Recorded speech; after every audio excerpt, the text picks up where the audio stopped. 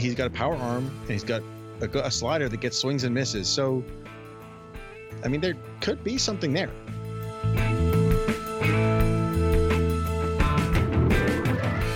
Will he ever be anywhere near a sensible outfielder? It sure doesn't look like it.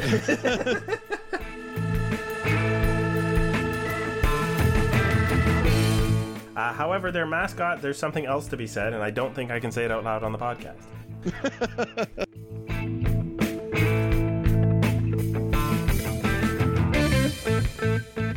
And welcome to Artificial Turf Wars, episode number 118.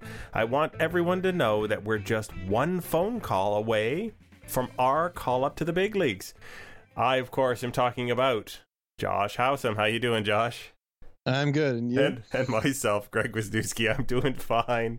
I mean, one call, that's technically correct, right? It's just one phone call. Darn right. I guarantee you we're not going to be like, well, let me think about that. Can you call me back in 20 minutes? Oh, man. So we have a little bit of activity on the Jays front, and it's not all depressing. Although they got swept in Boston since we last spoke, really, they did have a good start from Sanchez. In the Bronx, Sean Reed-Foley and Thomas Pannone showed up in a good way. Randall Grichuk keeps ticking along like he is a full-time player. We do have the question, will Teoscar Hernandez ever be sensible? Also, good news for Anthony Alford. He is a late call-up, but a call-up nevertheless, as the Blue Jays try and cram everybody onto the bench. I don't know if there's a seat left at the moment. Ken Giles, he can throw 100 miles an hour. Did you know that? Yeah. Amazing. A Blue Jays, I didn't know they were allowed to do that. Just a quick note about Richard Urania. We have your questions, and then a gentleman named Mike Wilbon wins our do-over.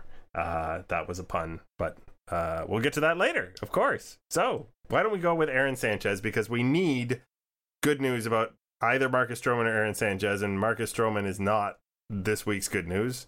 How did Sanchez do? Really well. Yeah, we talked about this, obviously, the last few podcasts, what we need to see from Sanchez going forward. And last week we mentioned how he'd done pretty well his last time out. 8 strikeouts in 6 innings against Tampa, 3 runs. It's not bad. No. This time out, against the best team by far in baseball this year, the Boston Red Sox, Sanchez shut them down. I mean, he gave up a run, but it was on a wild pitch.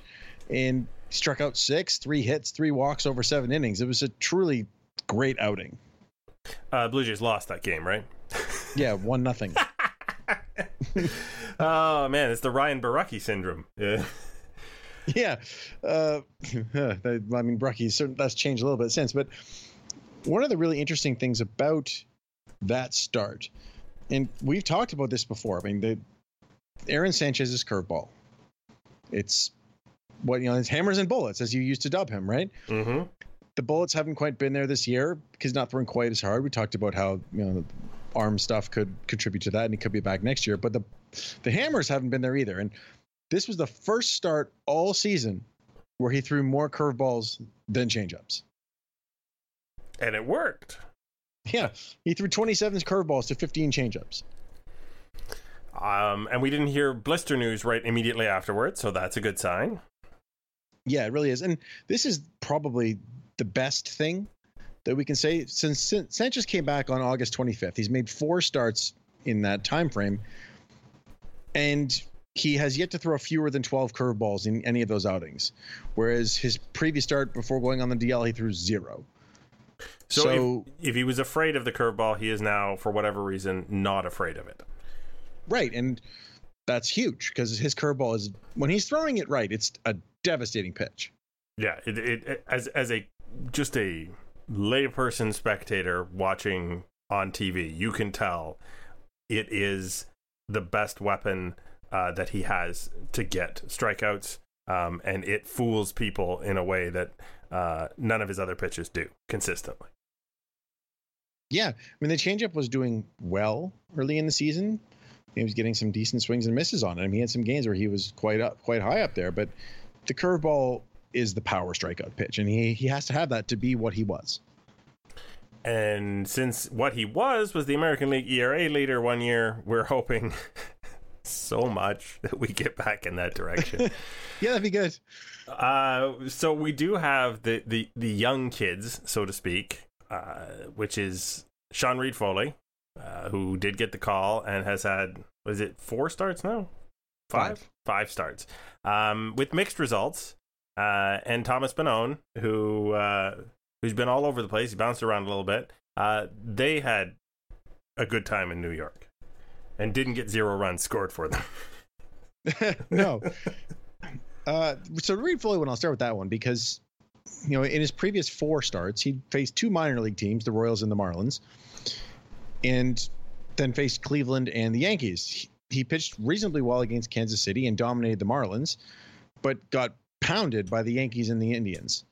So it was nice to see him go out there and just he dominated the Yankees. He only threw 5 innings because he's had 10 strikeouts in those 5 innings, which drove his pitch count up.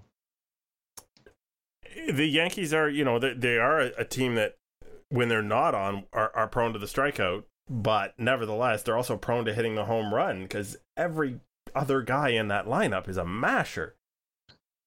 Yeah, and he got himself in a couple of jams because he did walk a few guys, 4 walks in the 5 innings. But I mean, he got 14 swinging strikes, and he's now had double-digit swinging strikes in 4 of his 5 outings. And he obviously has some risk to him, as just mentioned. He got shelled in 2 of his 5 starts, but he's got a power arm and he's got a slider that gets swings and misses. So, I mean, there could be something there.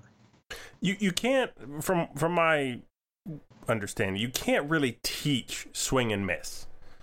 Either by the time a guy is arrived at the majors, he has a swing and miss pitch, or he doesn't. Would you agree with that?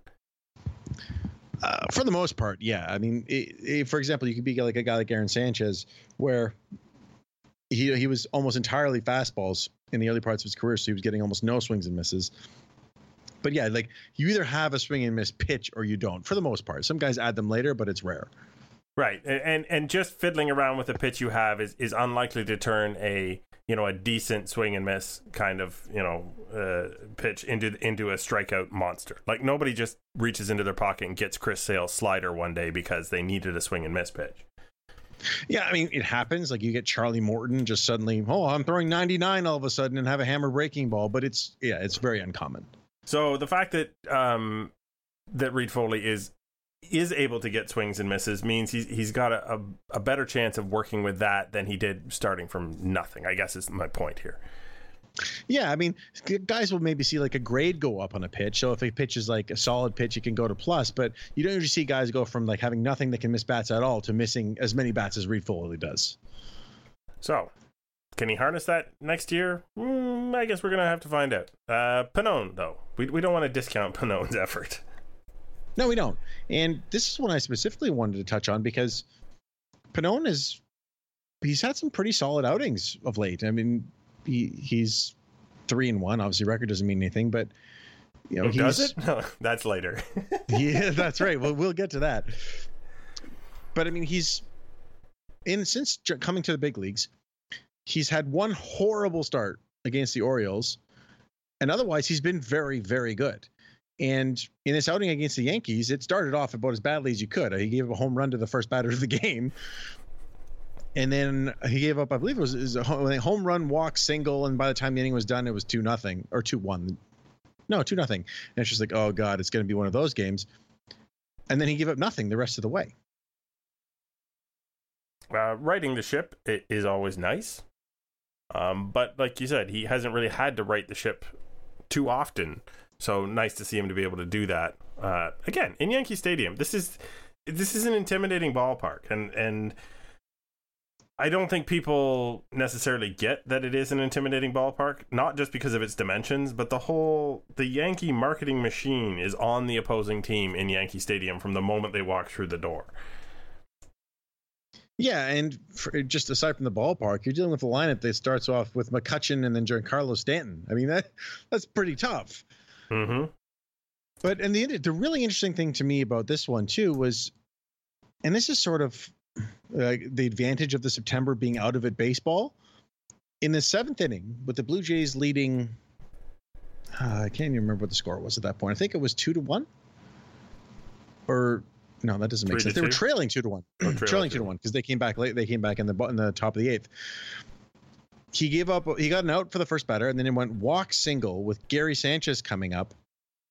And if this is a game where the Jays are really battling, there's no way he gets to try and get out of that. But because these games are meaningless, Gibbons left him in to see what he could do, and he was able to get Sanchez and then Luke Voigt out to end the inning. And that shows a little something, that this guy's able to get into this jam in a key spot and get out of it. Yeah, it's like you said, it's just what you get when not every single pitch, every single out counts. You get to find out if what they're made of, I guess, is sort of what the old school thing is. But I mean, you want the experience of having a pressure situation and knowing what works and what doesn't in that pressure situation before the whole house of cards comes crashing down and you lose a playoff spot because of it or something. Right, exactly. So, I mean, this is the kind of thing that we can look for towards the season, as the season goes towards its end. These players in pressure spots, there's no pressure in terms of the actual outcome for the Jays, but there's outcomes that matter for the teams they're playing. So there's still a pressure in that moment, and just see how they respond. Randall Grichuk. I remember the first month, Randall Grichuk could not buy a hit, a walk. He purchased all of the strikeouts at the store. They ran out.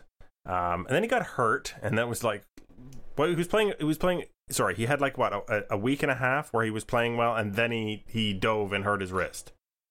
And he was playing okay. Yeah, like he wasn't offering his way through. And now, as we round ourselves to the last 2 weeks of the season, Randall Grichuk, what is his OPS? He entered the day at 802. 802 is that's a pretty decent for a corner outfielder who plays, plus defense. Especially one who can play center field, which is the more important part there. Mm-hmm. How the heck did that happen? Yeah, he's second on the team in home runs. He's up to 23. So we're seeing what the Jays sort of hoped they could get with Randall Grichuk, because no one ever expected him to be a guy who's going to hit, 280 with a 330 on base or anything like, well, maybe 330 they hope for, but he's hitting 250-ish with a 305 to 310 on base. It goes up and down from there, and a slugging up near 500. And that's what he was the previous couple years before last year's bad season. So it's very clear that they won that trade in the sense of like they got what they were hoping for, at least in this first season. Yeah, and the injury was not a shoulder injury per se, or a hamstring injury, or it was an on the field injury. You could watch it happen. He healed up from it. So from that perspective, I don't think the Jays are worried about anything that way. So it bodes well for next year. Yeah, I mean, he's a little older. He's going to be, or he just turned 27. So he's not exactly one of the young guys on the club, but he's by no means old.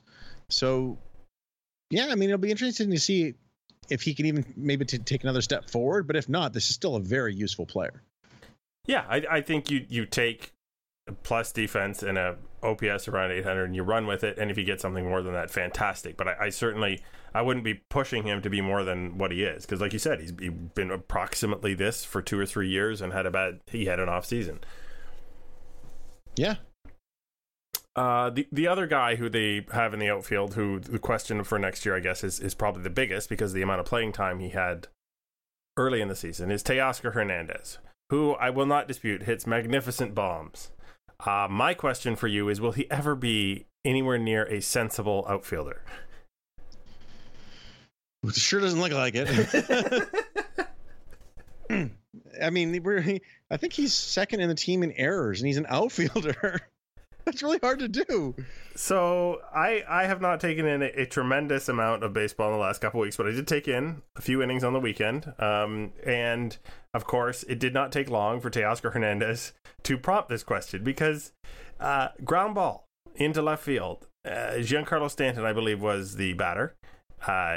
It was possibly a double because it was a very slow rolling ball to the outfield. And Teoscar, I think, saw Stanton rounding hard around first, so he decided he was going to pick up and bare hand a rolling ball in the Yankee outfield in Yankee Stadium.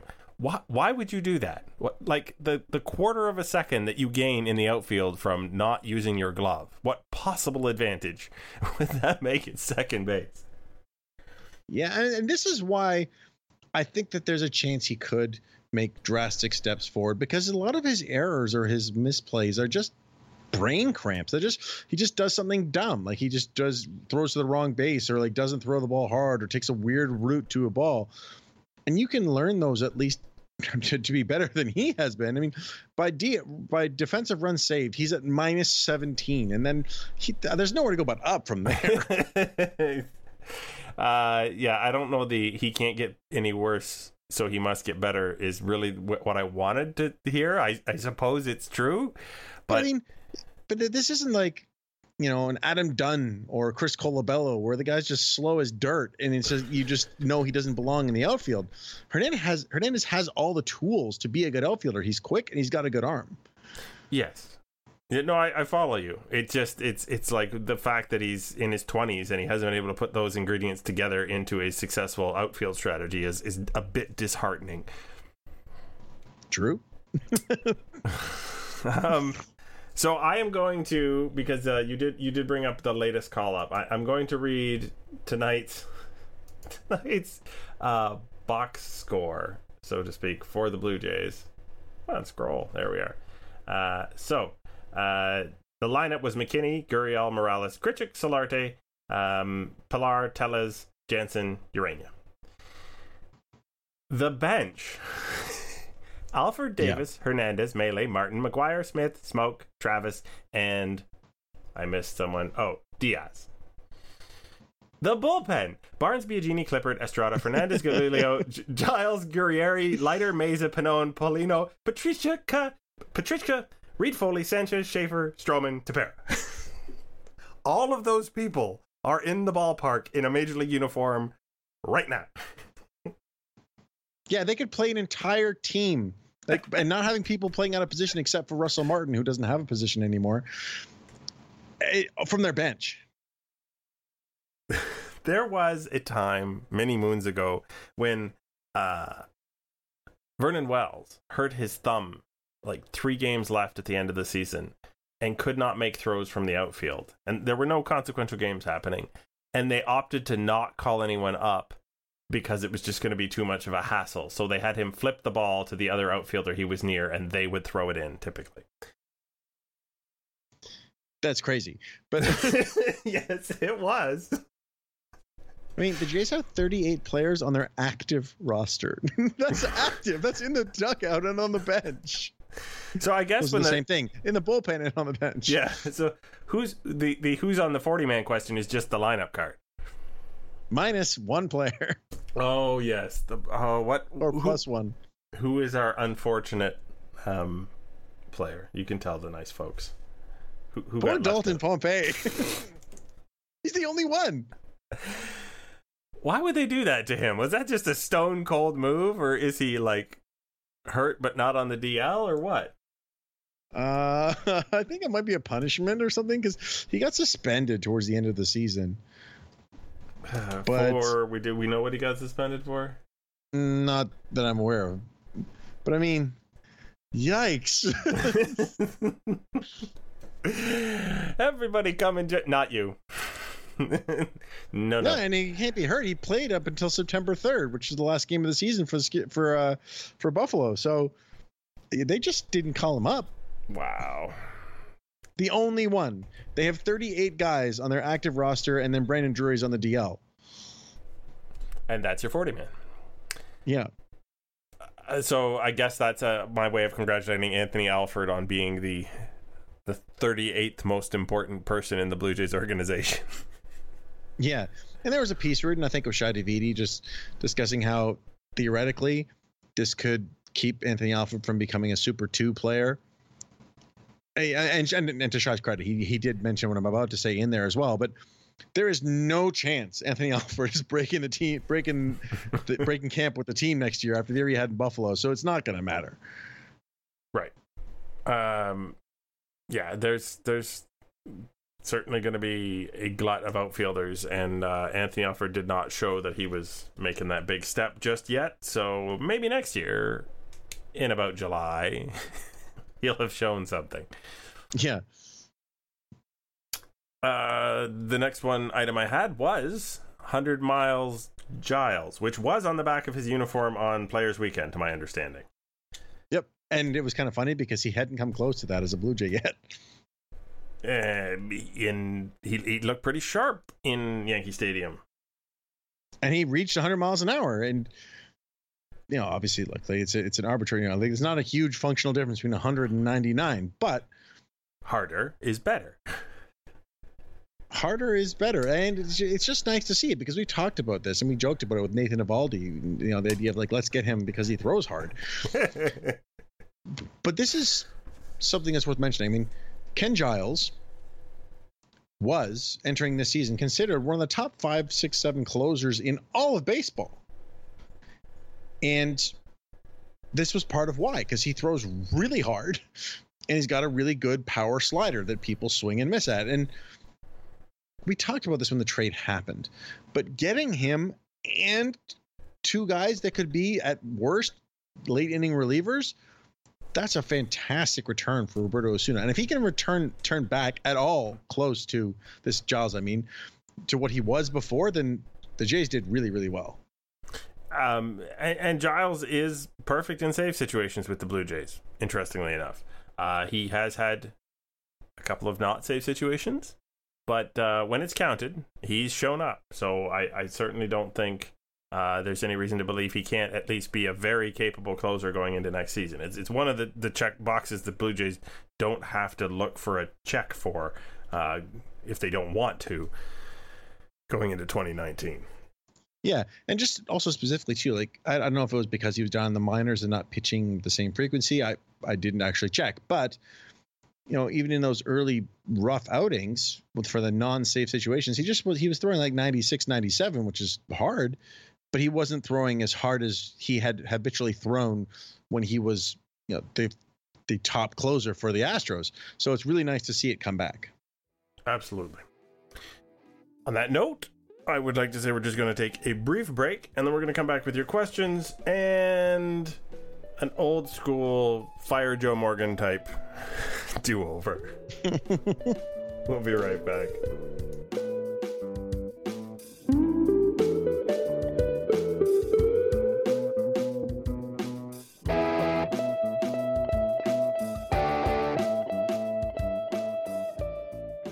And we have returned, as promised. I've never failed to return from a short break like that. Wasn't going to start now. Of course, that means that we should. If that did happen, wouldn't it? Yeah, just the podcast just ends. Music just plays out. It's that's weird. He said he'd be back. Anyway, we're gonna the football player who retired in the middle of the game. That is epic.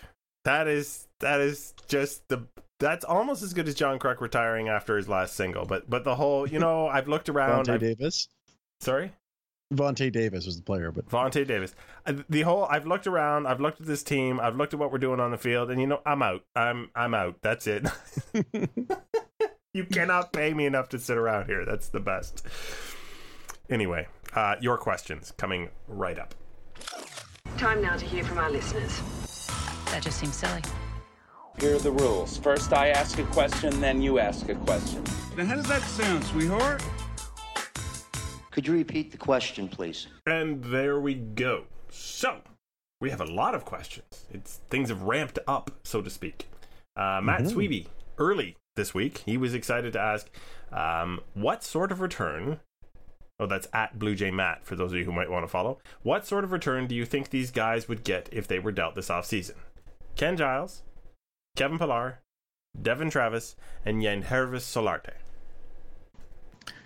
So for Solarte, because I think he'd get the worst return of these 4 players, I think it'd be something similar to what they traded for him in the first place, maybe even slightly worse, just a long-term flyer upside prospect, because frankly, he's had a pretty terrible season. He got exposed by, I think he's now 2 down seasons in a row. He's in the wrong side of 30. I think that he's more likely just a they decline his option, then get anything of value for him. Devin Travis and Kevin Pillar, I think that they could at least return something of semi-use, maybe like another big leaguer making a few $billion that a team was considering non-tendering or something like that. And then Ken Giles is the one you could get the most for, but he's the one that makes no sense to trade because closers get way bigger returns at the deadline. Absolutely. That's when teams know they're desperate, as opposed to when they think they might need something in their bullpen in the offseason. Yeah, I mean, just look at what Cleveland gave up for Brad Hand and Adam Simber. They gave up Francisco Mejia, the best catching prospect in baseball, and a consensus top 10 guy overall, who just hit a walk-off grand slam, by the way. What is more fun than the walk-off grand slam? Nothing. Yeah, exactly. Hit me with question 2. Okay, this one comes from Colleen Evans at Colleen Evans 6. What has been your favorite 2018 moment/game? I think beating New York with Pannone on the mound and a catcher that was telegraphing his curve has to be one of my favorites. Thanks for all the fun. I think there's some recency bias there from Colleen, but my understanding is you did not see the broadcast of that particular Pannone start. Danny Jansen was catching Pannone, I believe. You know what? It might not be. Who's the other catcher? Reese McGuire. Might have been McGuire. So Buck noticed that when Pannone was, when the catcher would call for a curveball with nobody on base, he would leave his hand down on the inside of his thigh where he had called for the pitch, ready to catch a ball that was going to bounce up. Whereas whenever he called for the fastball or the changeup, he would put his arm back behind his back to hide his hand and protect it. And he did it consistently for an entire inning when Buck and Dan picked up on it. So Buck Martinez, baseball IQ, actually higher than we might give him credit for. Well, especially when it comes to catchers, because he was a catcher. Like Buck actually, he knows the game. We've said before that when he's doing the role as an analyst, which he was clearly doing in that moment, and actually he was playing the analyst because Shulman was calling those games. Exactly. He's good. I mean, like I had some beefs with him early in that one because he was saying some crazy things about Lance Lynn. But in general, Buck does understand baseball. It's just when he has to talk too much, he says dumb things. And then Pat Tabler nods and repeats them. Yeah. And just like he just says the same words different in a different order. But I mean, Buck is useful, right? He just miscast. Yeah, I think though that as a fun moment was certainly a standout in the sense of a pitcher is often accused of tipping pitches, but rarely would you see a catcher do something that would tip the pitch per se. But Buck did point out that the man on deck, if it was a fairly obvious sign, he would have time to send some sort of audio or visual. Audio probably cue to the batter that it might be a curveball if they were consistent and noticed it quick enough. Yep. And as for the other part of the question, Colleen, about our favorite moment from the season, we're going to save that one because as soon as the season's over, we do our big rap pod, and that's part of what we discuss. But we'll definitely get to that part. And thank you for listening. You mentioned the fun, but we're glad you enjoy it. Kevin Ahoy at Flight Sim Geek. Is there a 10% chance Gibby comes back to manage the Jays? He will be missed, even by those who didn't like him. Handicap the successors: Schneider, Wedge, Hale, or someone else. 10% chance? Maybe. I mean, I wouldn't put it any higher than that for Gibby. I think it's very unlikely that he returns. So I might even put it at 5%. Of the 3 non-others you put, I think Schneider, I'd give him a 20%, maybe. Wedge, same thing. Wedge and Hale, I think 5% both. And then, so that, what did I give? 5 to Gibby? Yep. So that's 35%. So 65% other. I think they're going to go find someone else. If it's not Schneider, it'll be someone from outside the organization. I don't think it'll be Wedge or Hale. That's interesting because Wedge always seems to come up at some point in the discussions. I think that was because he was one of their first hires. Right. When Gibbons was there, it's like, oh, he's their guy, he's the manager in waiting. But he's been there for a while now, working in player development. I don't think he's going to go in behind the bench. Wedge has also been a lot of teams' go-to as a manager when they're looking for an analytically minded guy. Depends what they're looking for with these rookies, what the philosophy is going to be. We know it's going to be a young team, a developing team, but we don't know how heavy they're going to be on things like shifts and and launch angle and all that kind of thing, how they communicate that to the players, because they obviously have a kind of player they pursue. I don't know how they communicate with the players about those specific things they've been pursuing. Like, do they tell guys that they brought them on board because they had a certain kind of fastball? No idea. Next. Okay. This next question comes from, well, we have just a thank you from Matthew Corey. That's thank you for getting swept. Is that, I presume, what the thank you is? No, it's for beating the Yankees. Oh, okay. Well, it could be both. Well, no, because the tweet said after a series win in New York. No question, just thanks. And that's the only thank you we'll accept. We're not going to take a thank you for being swept. There is an upside to being friends of different podcasts and people, who we have on the show. The upside is whenever we talk to the Bird's Eye View Baltimore guys, and the downside is when we talk to Matt Corey. No, Matt, really. That didn't come out right at all. There's a funny thing. This reminded me, like, everyone just doesn't like the Yankees. When they're the Mets and the Red Sox fans in unison, we're chanting "Yankees suck." It's true baseball heaven. Although it's like, to me, if I'm the Yankees, nothing says that these other teams have inferiority complexes. That was hard to say. And that they're defined by you than them chanting about you in a game you're not involved in. Also true. Still, I like to hear Yankees suck more than I'd like to hear a lot of other things chanted. So we'll go with that. Yeah. So, but I'll ask you an actual question now. Really? From Sam Dowdle at Sam Dowdle. With the Blue Jays tracking to 40 games behind by regular season's end, what team will you guys be following this postseason and why? Why doesn't he just put paper cuts all up and down my arm and rub salt and lemon juice in the wound? Okay. That's from The Princess Bride. But I know. Like, did you have to point out we're 40 games behind? Really? Like, it's fine. They're not last. What teams? Well, Cleveland is tempting because of the Edwin Encarnacion / Josh Donaldson connection.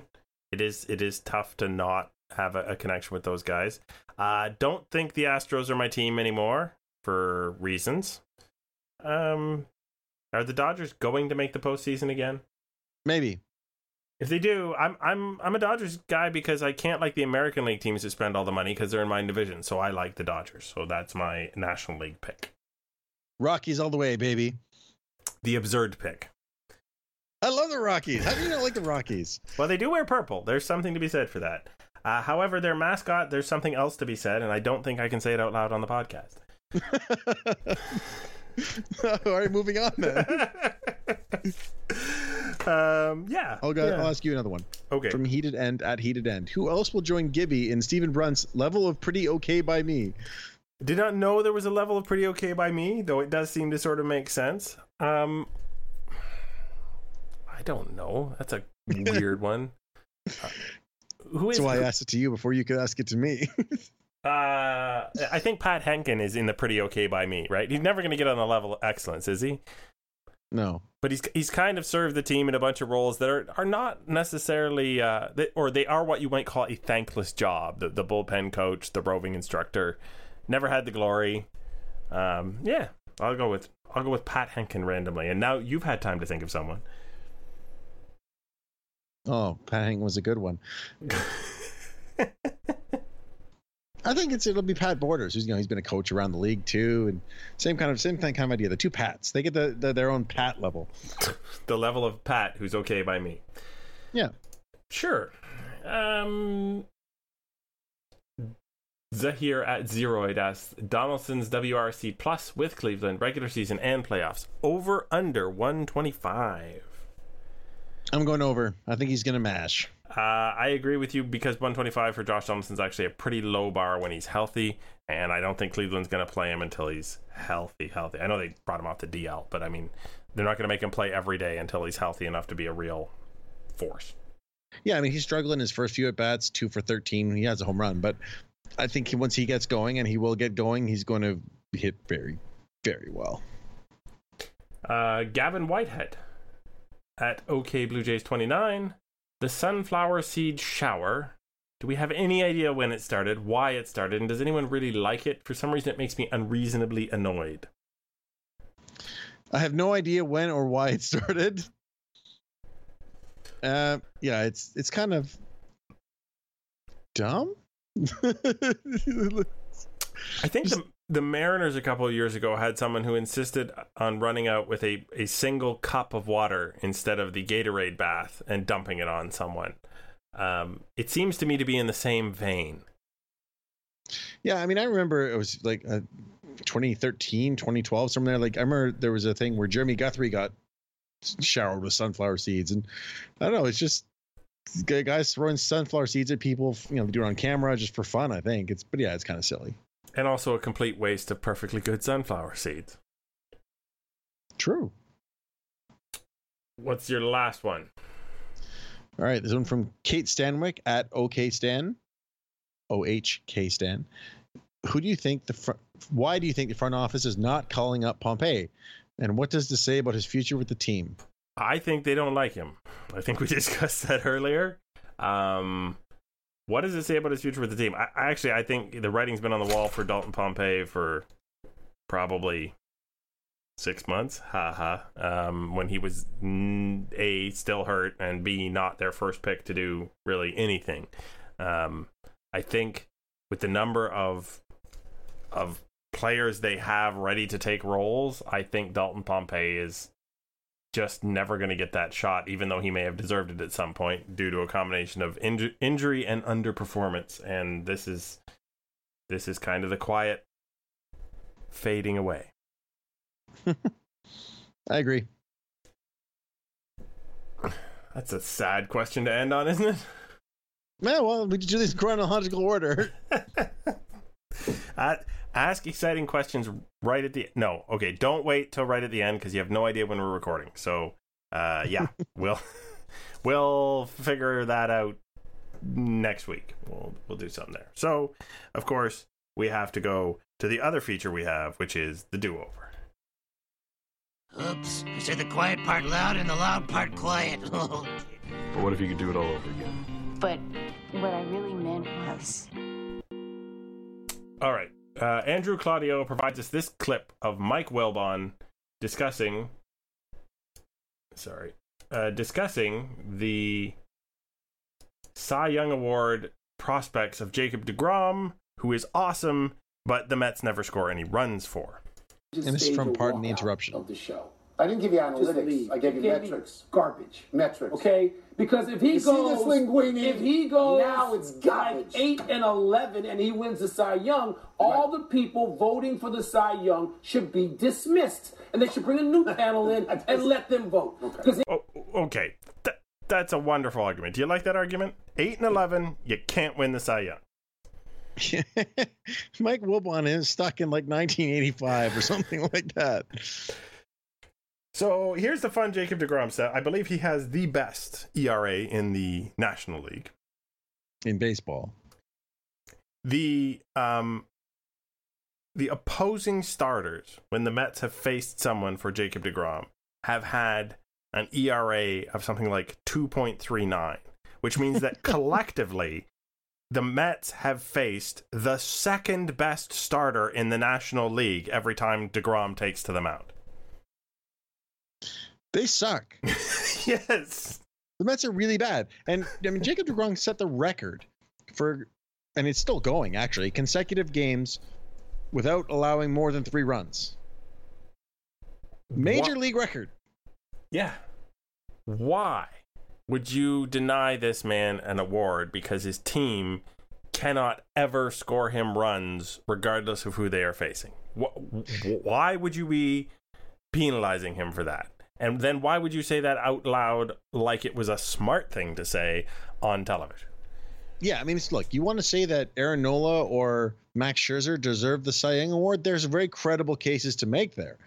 But to say that Jacob deGrom does not deserve it because he's 8-11 is just bad. I won't swear, but it's crazy. So he does go on to say, of course, that, wins are the most important thing.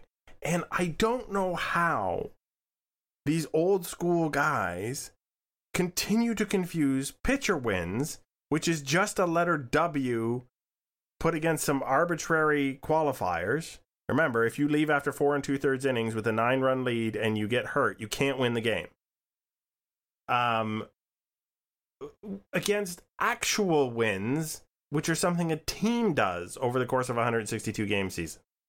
How just because they're named the same, they get all confused. What's really funny about that too, it's like they don't award the MVP to the guy who scored the most runs. Right? If anything, that should be the same to the equivalent. It's like, well, the more runs you get, that's how you win. Do-over. Offer up if he comes on the show and says, but just pitcher wins don't matter? No, he just needs to acknowledge, because look, we're never going to get that far. I mean, not going to happen. Just acknowledge that pitcher wins and team wins are not remotely equivalent. Yeah, I think that's we're setting the bar low on this do-over. Yeah, that one, although they are named the same thing, they're not materially the same thing. That seems pretty straightforward. Yeah. Oh my goodness. I'm glad they give us material every week out there in TV land and radio land. I offer up to you, sir, the opportunity to have a final thought. Yeah, so after our slightly depressing final question, it seems like we should go with a more happier final thought. Last week's podcast, I brought up the thing about the pitchers who had started a game in the ERA under 4, and it was just Tyler Clippard. Pannone and Borucki have now reached that list. Yes. Borucki threw 8 shutout innings as we were recording this against Baltimore, and then that Pannone start against the Yankees knocked him down below. It's much rejoicing was to be had over all the land. But it's the rookies are doing okay. That's what matters. Indeed it is. So speaking of the Baltimore Orioles, who, as you said, were just defeated by the Blue Jays, that was their 107th loss of the season. You remember the 1988 Baltimore Orioles? I was 4, so no. So they are legendary for having lost the first 21 games of their season in a row in 1988. I did remember that, yes. That team finished 54-107. So this is equal to, with 11 games remaining, the worst Baltimore Orioles team to ever take the field. They're not an expansion team. No, they are not.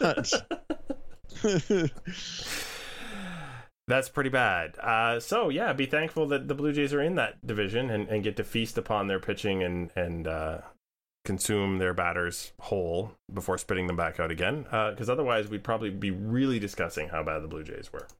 Yeah, well, just before we just clock out, there was that question that you grumbled at that said the Jays are going to be 40 games out, and they might be. They're 35 out. They're still 25 games ahead of the Orioles. The Jays are closer to New York in the standings than they are to Baltimore. And there's a team between them on the upside, and there's nobody down there between them and Baltimore.